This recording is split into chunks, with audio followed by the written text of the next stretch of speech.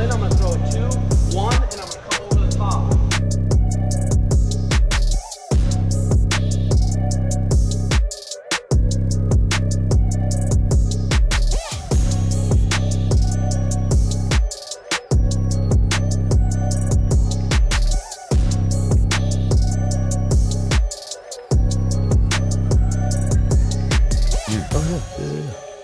I'm going up there today. Check. Check it.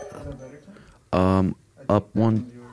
Yep, I think that's mine. That's better right there. That should be perfect. Good. Yep. Check. All right, we're recording. Okay, we're rolling episode 21, the Red Hawk Recap, and we're pumping. This episode is sponsored by patreon.com/Red Hawk Academy. We've been putting stuff up there for years now. So if you become a subscriber, there's a couple different tiers. If you're not making good money, there's $3 tier, $5 tier, $10 tier. But there's so much content on there. Technique content, cooking content. Just this week, I put up a spinning body kick tutorial with Kyler Phillips. We put an easy lift tutorial for when a lot of people ask me, hey, how many times should I lift a week, or what should I lift? And well, we put a tutorial vid up yesterday. Burrito review, Nogi X guard sweep, high percentage sweep in Nogi. I gave away a $300 bong. Did a giveaway last week, but we're putting shit up there all the time. And like I said, if you subscribe, you get access to all the content for the past couple years that have aren't anywhere else but Patreon. So we're here with my friend and my friend Chris Martin. He's got a pretty freaking crazy story. Mariah and I watched your documentary. We watched it yesterday. It's called I don't know, when you search it, I think it's called #Haters Make Me Famous. Yeah. #Haters Make Me Famous. Oh, Jay. Yeah. Could you turn it down a little bit? I just didn't have this all the way plugged in. It was literally all the way up. I was like, now he's deaf. Okay. A little down a little bit, and then that's about perfect right there. Boom, cool. Perfect. Yeah, fucking crazy documentary. Such a badass life. I recommend you guys watch it. It's free right now on this I think Tube TV. I'll have JX put the link of the documentary in the bio. But dude, fucking crazy ass story. You were passed around to 42 different foster care houses by the time you were what age? 18. Before 18. 42 though. Yep.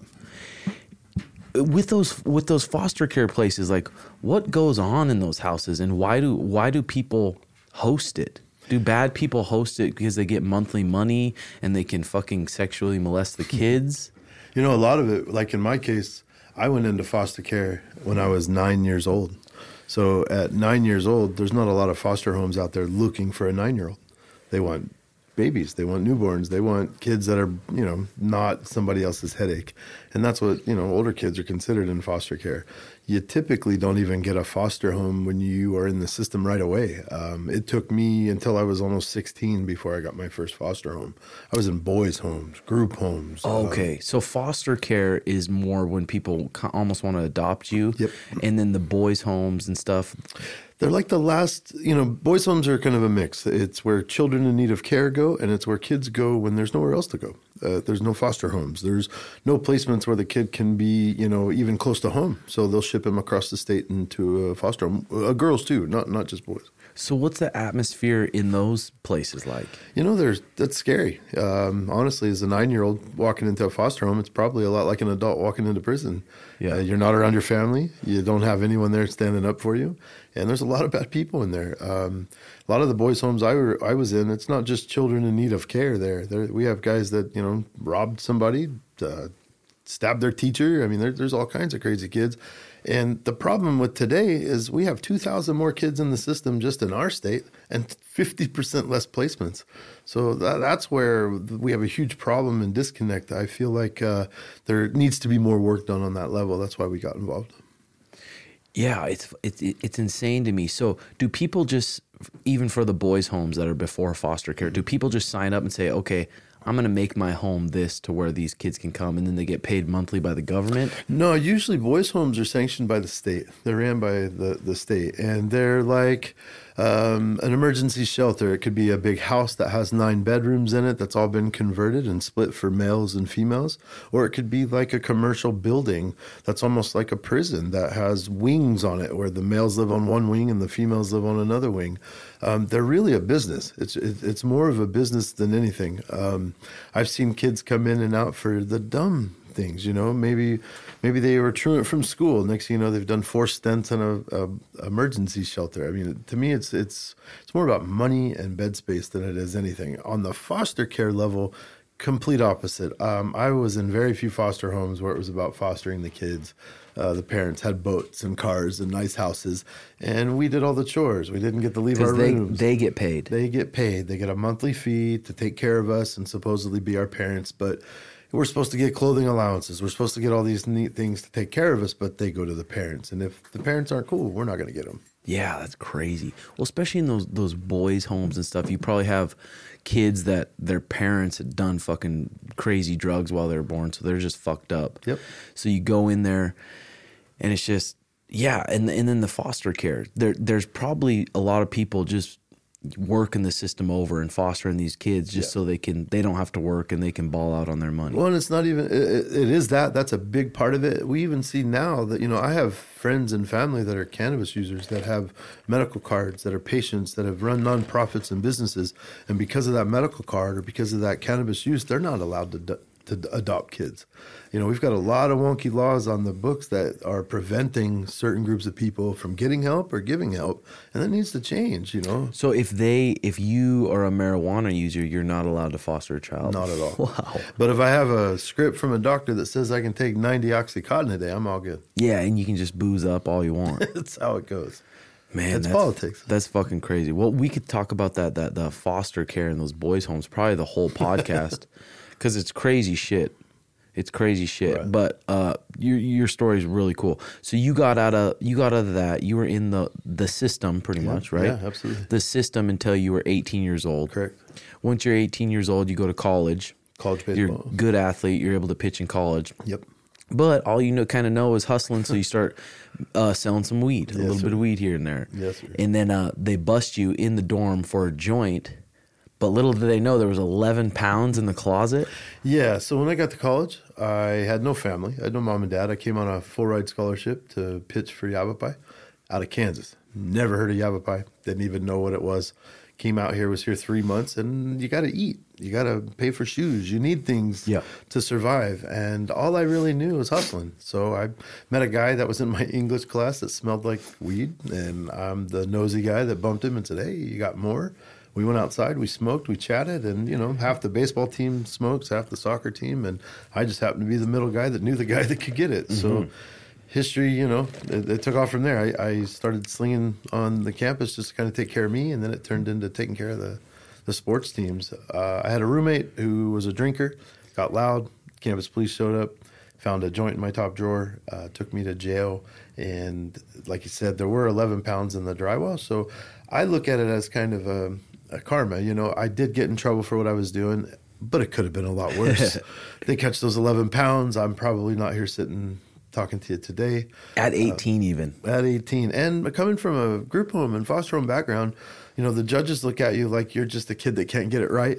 You're going to continue to make mistakes. So they want to make an example out of you. And that's what he did. I got 3 years in prison just to show everyone else, if you come to my town and sell weed, we're going to bust you. Yeah. And that's what happened. Damn. So fucking 3 years. 3 years. 3 years and you're 18 years old. You just got done being in the system your whole fucking life. Right when things are going good, you're starting to pitch. Yep. You get your shit together. It's like, oh my God. What do I keep doing wrong? Well, it's like, holy, well, your programming growing up, it's just like, fuck, Yeah. I can't even imagine. But then, so you have your 3 years in, and then you get out. How long were you out? Let's see, I did almost 20 years without any issues in between. Just living my life, being a husband, a business owner, a dad. And what made you bring out like the kind of entrepreneur and be like, hey, I'm going to start my own business. I'm going to learn to make chocolate. OG Zonka Bars is your company now, where it's edible chocolate bars, but without any I don't know, any background. You're just like, fuck it, I'm going to start up this business. When I lived in the group homes, I had a CASA worker who was in the documentary. His name's David Alvarado. Yep. He's a volunteer. He was a guy that would read the files of kids kind of like me that were moved around all the time for no reason. And he goes to court and speaks for you to the judge when you can't. That guy would take me out of the group homes during the weekends and have me run the gauntlet at my football coach's house just to keep my head right, and then would take me to his parents' Mexican restaurant and we'd cook. I developed a love for food really young because that's what he did.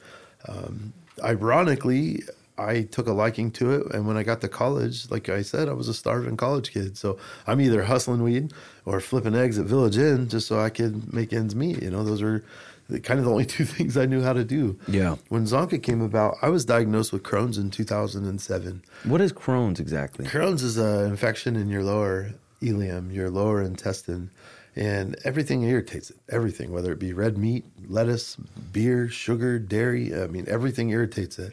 I try to avoid all that. I got on cannabis. Cannabis has saved me several times. And that's where Zonka was really born. When we went medically legal in 2010, there were no dispensaries here. Nothing open for 3 years, almost 2013. My wife and I both became caregivers, which allowed us to grow 12 plants each for each patient that we had under us. Once we harvested, I had about 25 pounds on my first harvest. We knew that that was a lot of weed, and we should probably figure out what we needed to do with it through the state. Called the state. The state tells us to destroy it. After 6 months and that much money, there's no way in the world I was going to destroy it. But I didn't want to sit in my house slinging it out the door when I've already had all this history and being in trouble. Running the risk, fucking going in again. Once medical came out, it said we could make edibles out of it. We said, let's do it. I was at every compassion club, every collective, helping veterans, helping kids, helping cancer patients, anywhere I could get it. Went on like that for about 2 years. We were probably the first chocolate and edible brand on the market, if not the biggest, and I got raided for it. They kicked in my doors. They charged me with 15 felonies, not only for the chocolate, but I was also a motorcycle club president, which allowed them to RICO me. So that attempt to. Yeah, so that was in Prescott, you said. That was all in Yavapai County. That was in Prescott to where they were kind of keeping an eye on you guys because it was a motorcycle game. Right. Even though most motorcycle games I've ever heard of or been around, Mariah's dad's in one, they're always just doing good shit for the community. Yeah. But people like to portray it different, and especially probably people in Prescott. I mean, the law enforcement in Prescott, they probably get bored, so they're looking for something to bust. Well, and what we found out about the law enforcement in Yavapai County, which is actually what saved my case, they were all in a motorcycle club. So the chief of Prescott Valley, the head of Prescott, the head of PANT, and the chief of Prescott Police, they were all the top 3 brass in a motorcycle club called the Iron Brotherhood. So I don't know this stuff. I don't chase cops around and follow what they do. We were raising money for kids, for MS, for cancer, for heart awareness. I mean, that's what we do. That's what the history of 4 years of my club was about. When we get into court, I've been fighting my case for about 6 months. I've been in Prescott 20 years. I know everybody there. 60 days to the day after my raid, I get a phone call from one of the bar owners on Whiskey Row in Prescott. He says, "Hey, Chris, aren't you fighting a life case over at the courthouse?" And I go, "Yeah." He goes, "I got video that you might want to come check out." I get down there. There's cops everywhere. I don't even want to be in this building. The guy who owns the bar pulls me upstairs in his apartment, and he goes, "Check this out." And sure enough, my prospect from my club was hanging out with his family. Doesn't have his colors on. We didn't require any of that stuff when you're not riding. We're not gangbangers. We just, you be with your wife, be with your family. He noticed the top 3 brass of the police department come walking into the bar, and they all got colors on. Mm-hmm. My dude's like, "Hold up, this ain't Sons Anarchy. Mm-hmm. You can't serve 2 masters." And he pokes the guy in the chest, and it just so happens it was the chief of Prescott Valley Police. As he pokes him and he's calling him out, they jumped him. They beat him up on camera. So I now have the footage of them beating up my guy. I take it to court. My 127 years and 15 charges all of a sudden get dropped down to a 2-year plea bargain. So that's fucking insane. Because the raid story where they raided you clearly with the kids in the back and shit. Yeah. It was completely fucking crazy. Garbage. So they raided you, and then what did they find to where to where the sentence was 127 years. Yeah, they found 2 pounds of flour, a pound of hash, and a bunch of chocolate. And all the charges were wrote up like narcotics. Like I had a meth lab, possession of narcotics, sales of narcotic. I had butter. Yeah. I had oil. So like when you go to jail for that kind of thing and you're sitting there talking with all the heads and the big dudes and you got to tell them I'm here for candy, that's hard to sound tough. It's hard to like, yeah, I'm not here for anything bad. I'm here for candy bars. It's crazy they can call it narcotics. Yeah. Well, it's that trick bag of prison for profits, private prison, feeding the system. It's the way they learned how to fill bed spaces. We have a law on the books in Arizona that states if our prisons aren't 96% full, then the taxpayer gets sued by the state. We cover that. So in order for them to avoid that, they have to keep it funneling people in. And it used to be with low-level offenders like myself, marijuana offenders, cannabis people who get pulled over and get a DUI, bam, you're in prison, automatic. Well, now they're realizing that some of those laws are going away because pot's becoming legal. What do they do now? It's 60% full of illegals now. They've learned how to keep those bed spaces full because honestly, the taxpayers aren't going to stand for us covering that debt. We'll lose our minds. So they just penciled in. In 2013, they were allowed to restructure as a real estate investment trust. So that's the big thing. They make money. So you had the initial sentencings or whatever, they said 127 years. Yeah, my plea, when they give you your arraignment and they arraign you on all your charges, I had 15 felonies. My wife had 11 felonies. They were trying to RICO them, which means make them federal, come at me because I was in a gang. But there was no dirt on my club that we didn't do anything wrong. There was nothing bad out there to make those kinds of charges stick, especially when I got the cops who raided me beating my guy up in a bar. So that kind of saved you. It saved my life. I mean, honestly, look, me being a white guy in a little town and having that kind of situation is honestly what saved me. Those are the only 2 things that saved me. Dude, that is fucking insane. So how long before did they, because there was a little point in time to where it went to trial or whatever and it got down to 2 years? Yeah. How long did that take? 3.5 years. So 3.5 years, you're sitting there waiting, be like, I'm waiting for the day I go to the pen forever. Every 30 days, we would drive from Phoenix to Prescott to go to court just for them to postpone it, give us a new date. I mean, there was lots of wonky stuff with the court hearing. We filed a motion to suppress. We should have won it.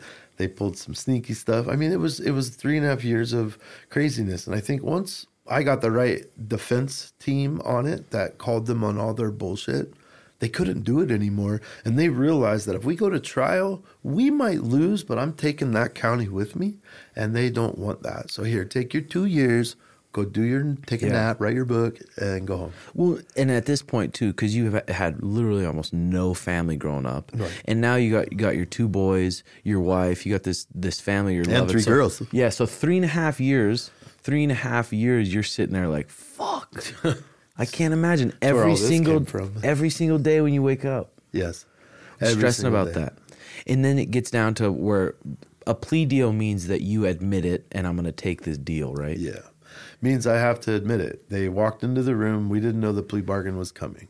I had about 100 people in court support.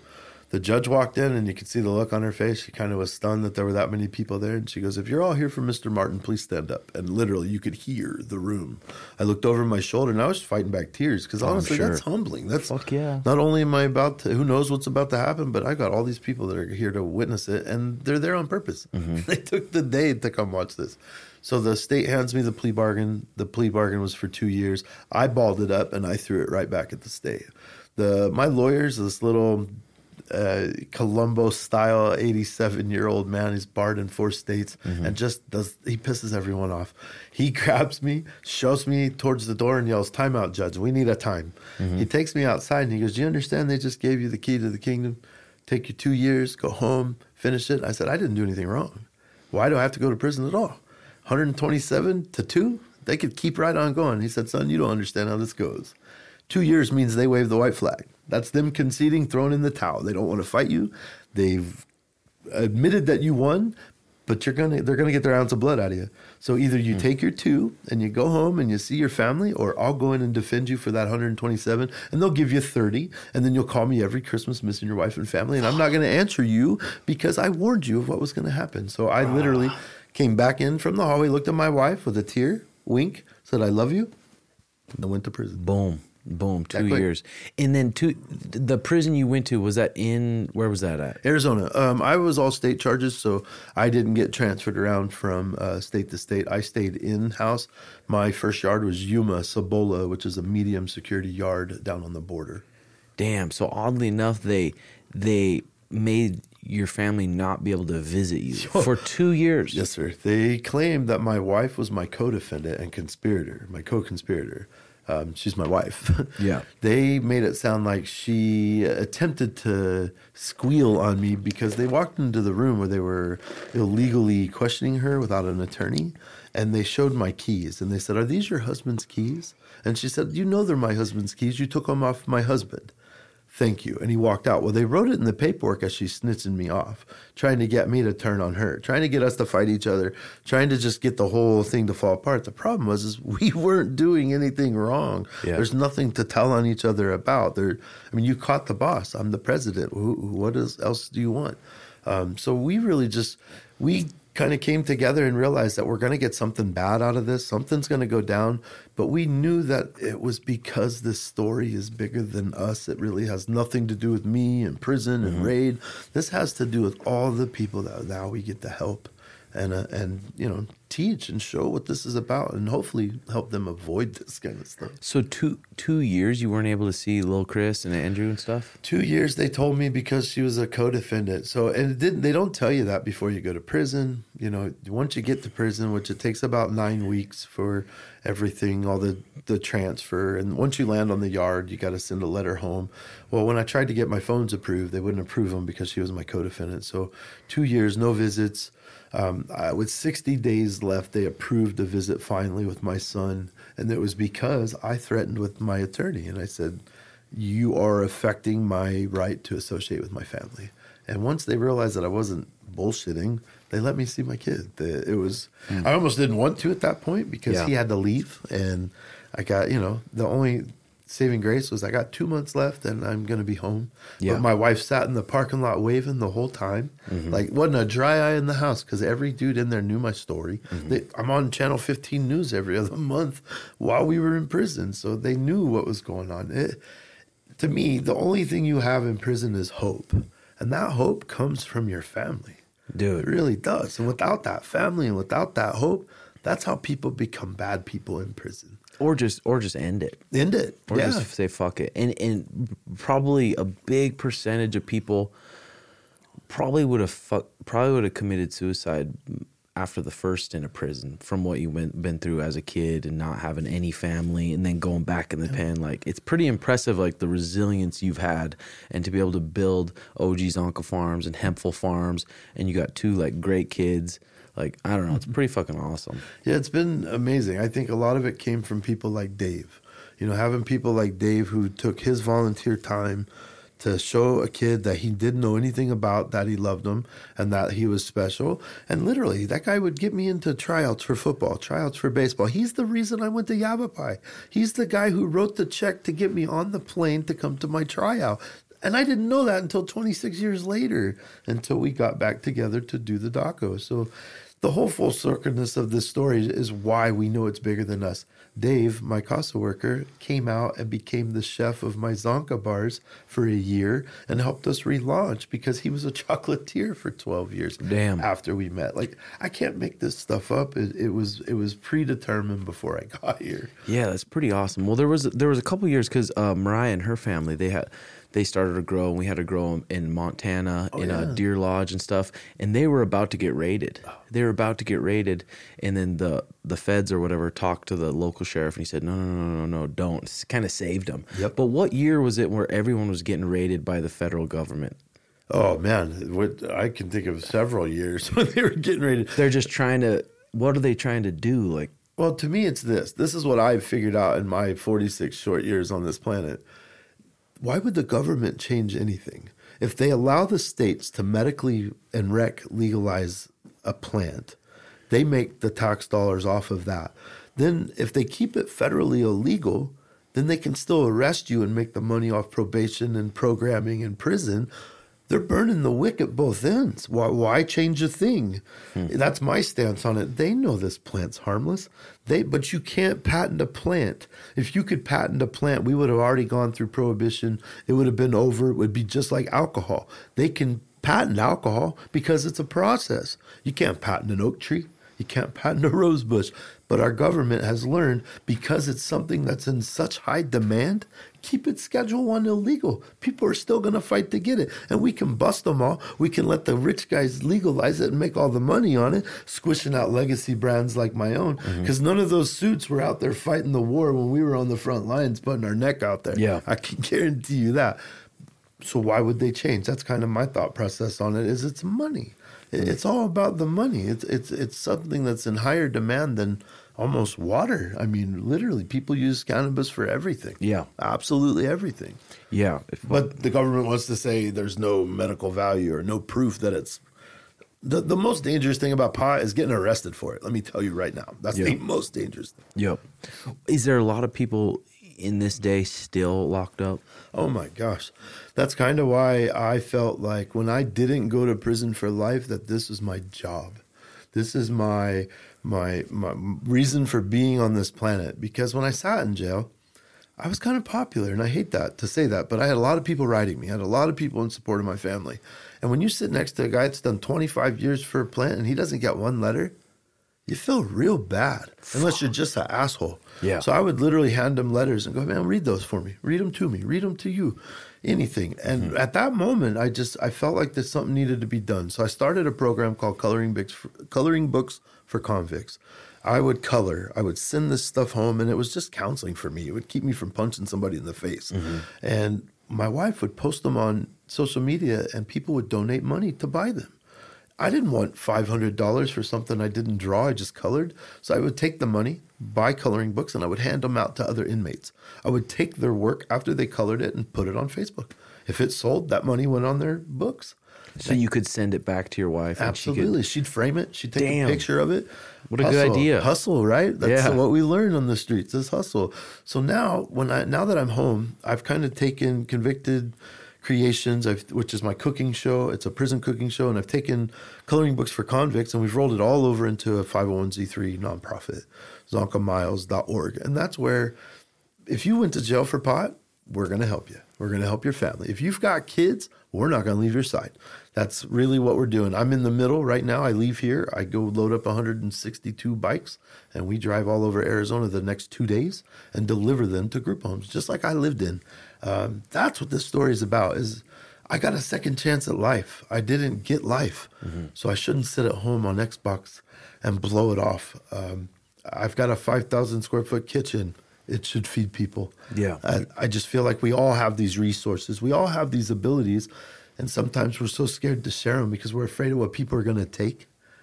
Got to let that shit slide sometimes and worry about what you're doing when you give, not with what they're doing with it. Yeah, I wonder, just that mindset you got.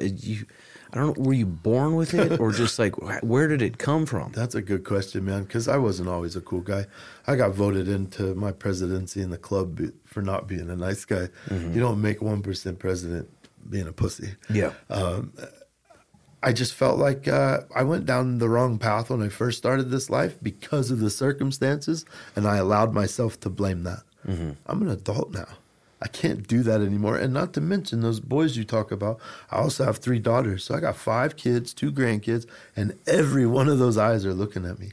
I'm a hero to every one of them. Yeah. And that's huge. That's more pressure than prison, court cases. I mean, that's more pressure than anything. And to me, that means something. That's my legacy. That's something that they're going to talk about when I'm gone. And that's really more important to me, I guess. So a lot of that, the like compassion that you have with all this stuff, it came from your kids? I think so. And I think this whole experience has turned me into an empath. Before, I was so cold from my experiences that I shut walls up. I closed down. I put walls up. I pushed people away. I'd fight before I'd flight. I'd fight before I'd friend. I was just not a nice person. And not to mention my wife of 22 years, who is my rock, who's carried everything for me. I feel like the whole general circumstance turned me into an empath. I walked into your gym. I felt the egoless love that came from every person in that gym. That's what reminded me of where I grew up. foster homes, group homes. You find those 5, 6, 10 core people that are your family, that weren't your family before, and you make a family out of it. I met Kyle. I felt Kyle here. His pain, his strength, something's changed in me through this whole experience, and I just feel like it's empathy. I feel like I've gained empathy. I care what people think. I care what people feel, and I just want to help people. I know that's why I'm here now. Yeah, it's fucking so impressive, dude. It's so badass. And then it talked about in the documentary a little bit too about your high school coach and how just a little bit. It's crazy how much it happened to me too in high school. Like how much just a few words from a coach or a few lessons can impact your entire life. I got to tell you, man, I was a freak athlete. I looked like I couldn't play ball. I was a goofy, scrawny little kid, but you put a football or baseball in my hand, 70 yards, 91 miles an hour. Who fucking knew? That's how I walked onto Yavapai. That's how I came out here and just played with not knowing anyone. It really, the sports side of things is what kind of kept my head out of it. I won a championship. We went undefeated my freshman year in football. We got moved to varsity. We were rocking. Well, I'm in foster homes. So within 6 months, I moved to another high school. Then another high school. Then another high school. Well, by my senior year, I'd been through 8 high schools. We landed, my last high school was my rival high school to my freshman high school when we went undefeated.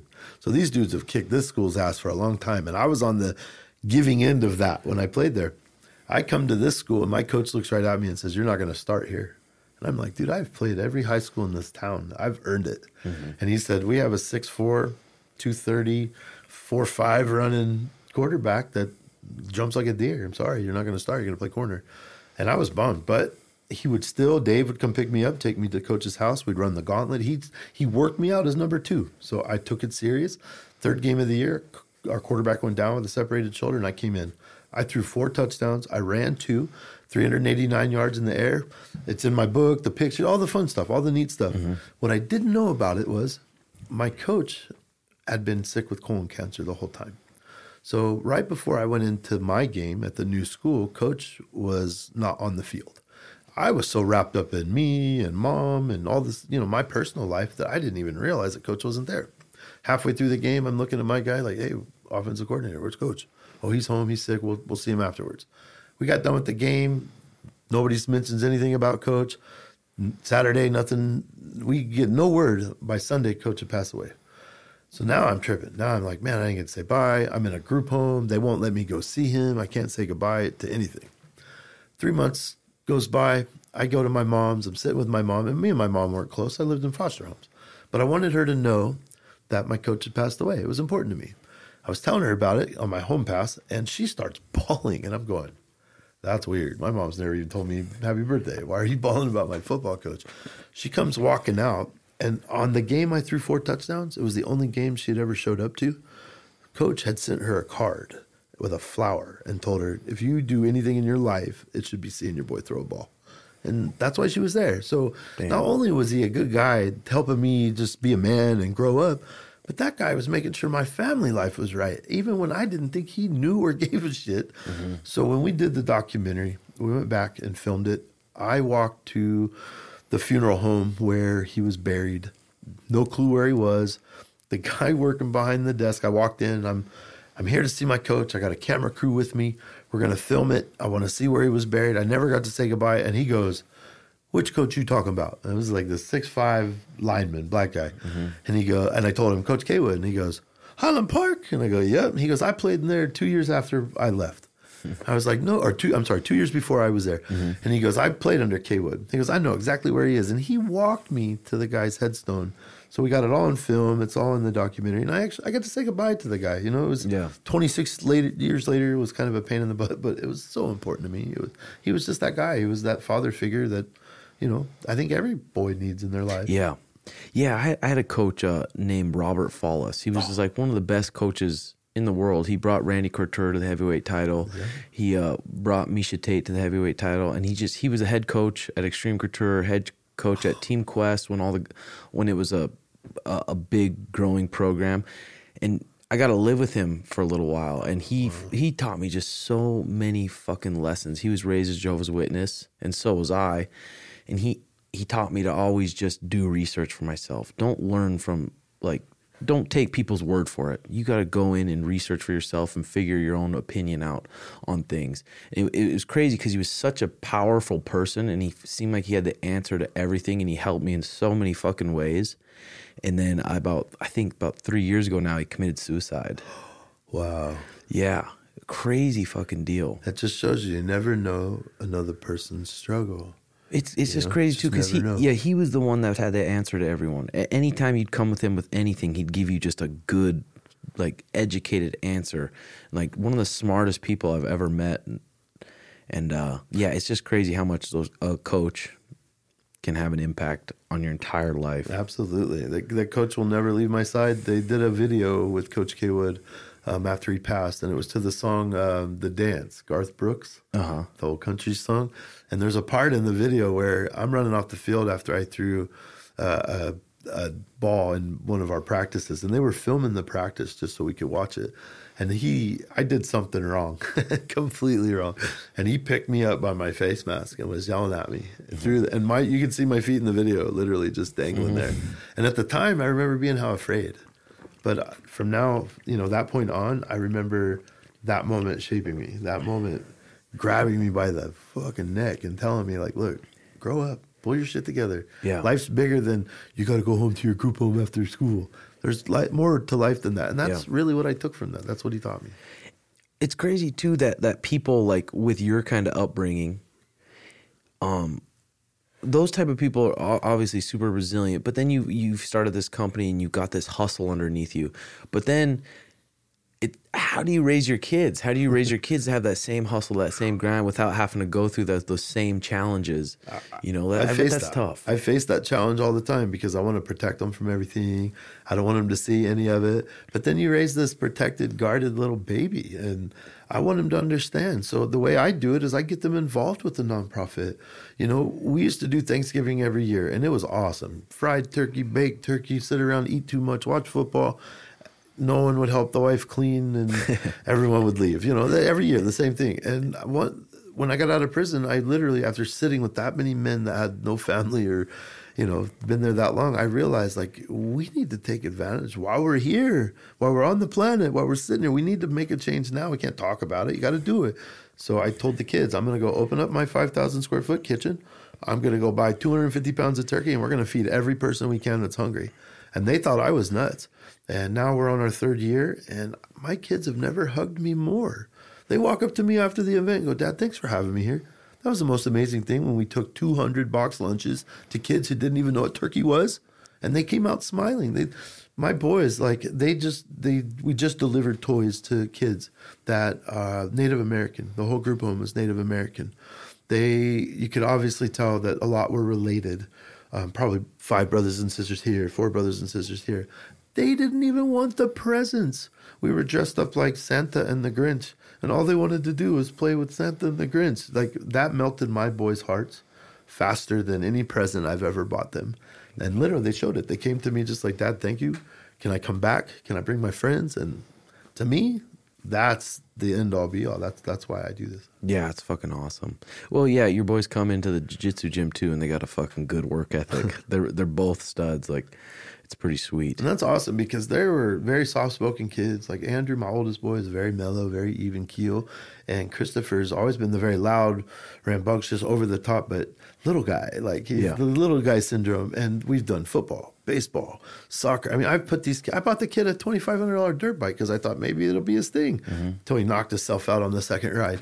And I'm literally like, what am I going to do with this boy?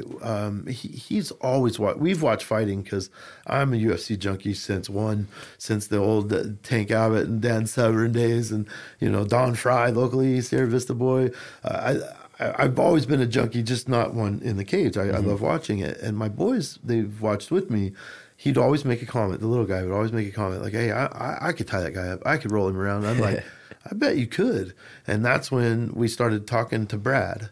I actually met Brad from your gym in prison. Oh, no way. Brad and I were in Winslow. Sorry, Brad, didn't mean to put you on blast. Don't hate me. No, I was talking to Brad about that too. We were going to talk about it. Yeah. We met in Winslow because he coached a softball team, and I went to college for that.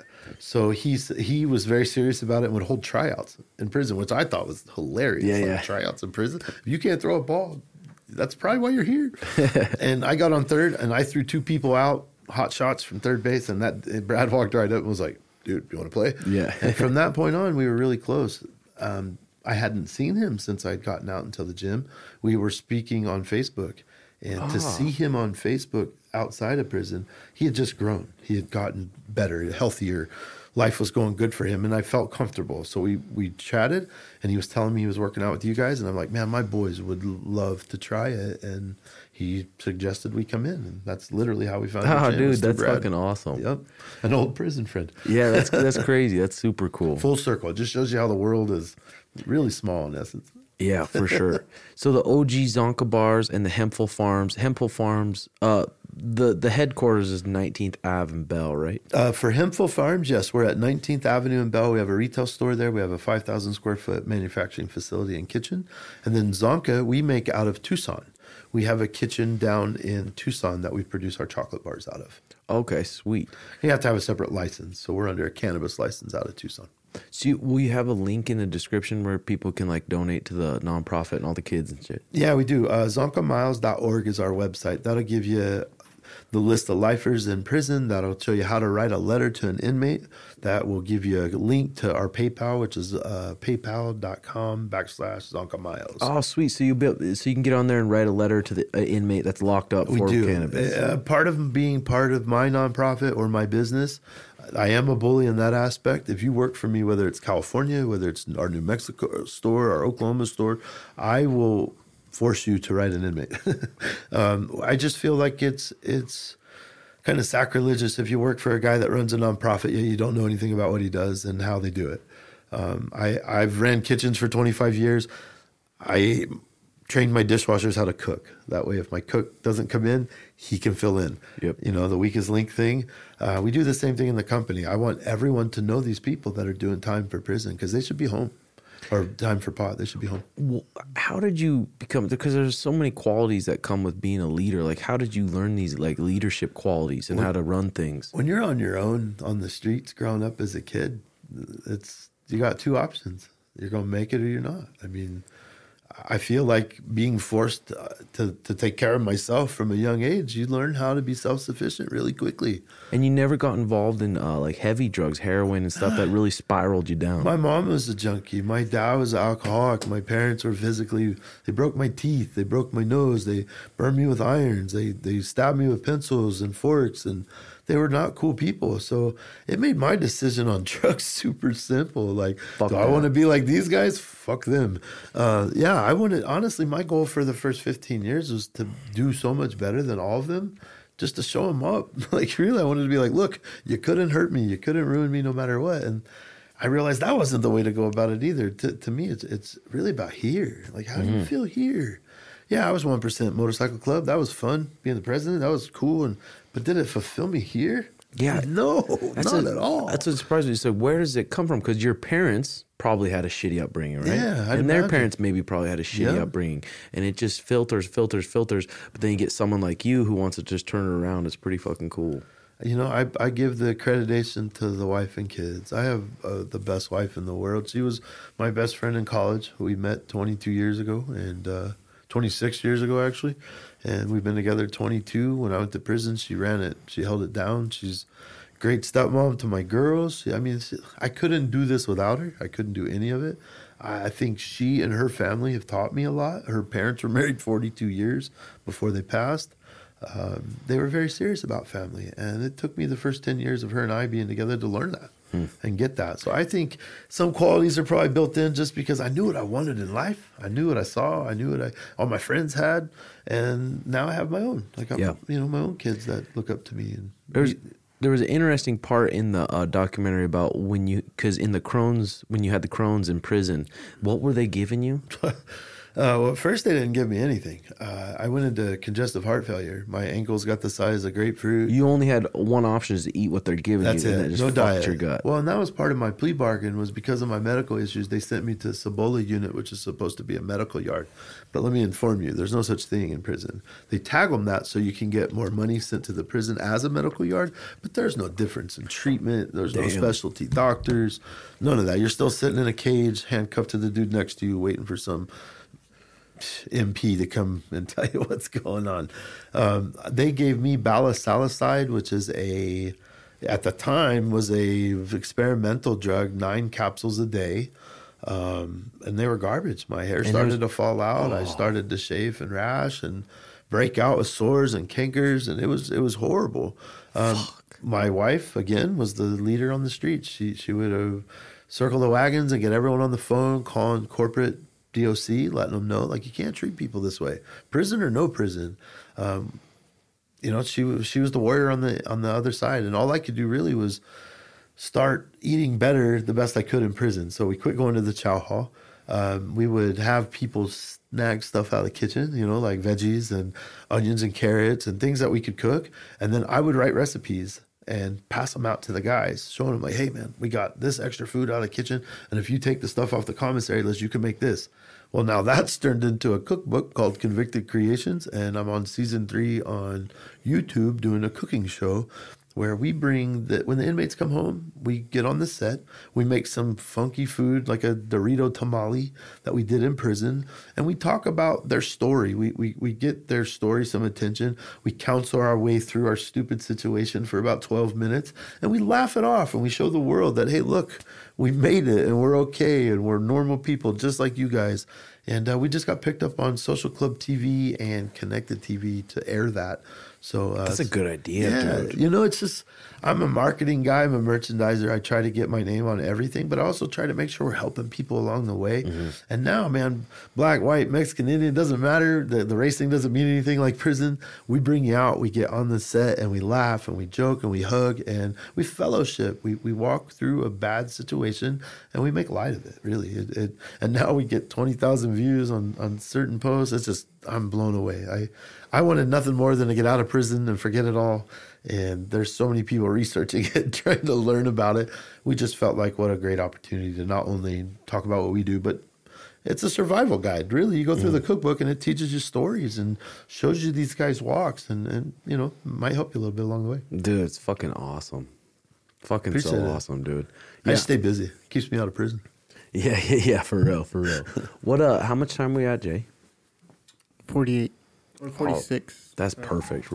Right there. Dude, thanks so much for coming on. No, thank you. So glad I fucking met you. Nice to meet you too. I appreciate you. And honestly, I got to tell you, the changes that you've made in my boys is unchangeable. Like my little man wasn't always the most respectful guy, even though I'm kind of hard on him. He wouldn't do it around me. He would do it with mom. And now I love it because I can go, hey, what if I gave Tim a call? That dude's like, sorry, mom, you want me to get the trash? and I don't do that as a scare tactic at all. Yeah. I let him know that, look, there's other people watching. There's other people that count on you as a man and a person in this house. So it's just helped. He loves it. He literally, the guy walks around talking about YouTube videos he's seen all day and different moves. And to see the passion grow in a kid's eyes, that's why I do the nonprofit. So to see it in my own, I just like to say thanks. Dude, fuck yeah. Fuck yeah. He's definitely a natural, too. He's going to be a stud. Both those boys are scrappy as fuck. That's cool. Thanks. But, yeah. They've been through it, too, Yeah, for sure. OG Zonka Bars and Hempful Farms, and all the link will be in the bio, and then we'll put the documentary link in the bio, too. And for the nonprofit, can we do that, Jay, too? Yeah, just send me the links, and I'll got it. Yeah, no Fuck problem. yeah. Okay, sounds good, guys. Thanks for watching. See you next week. Peace.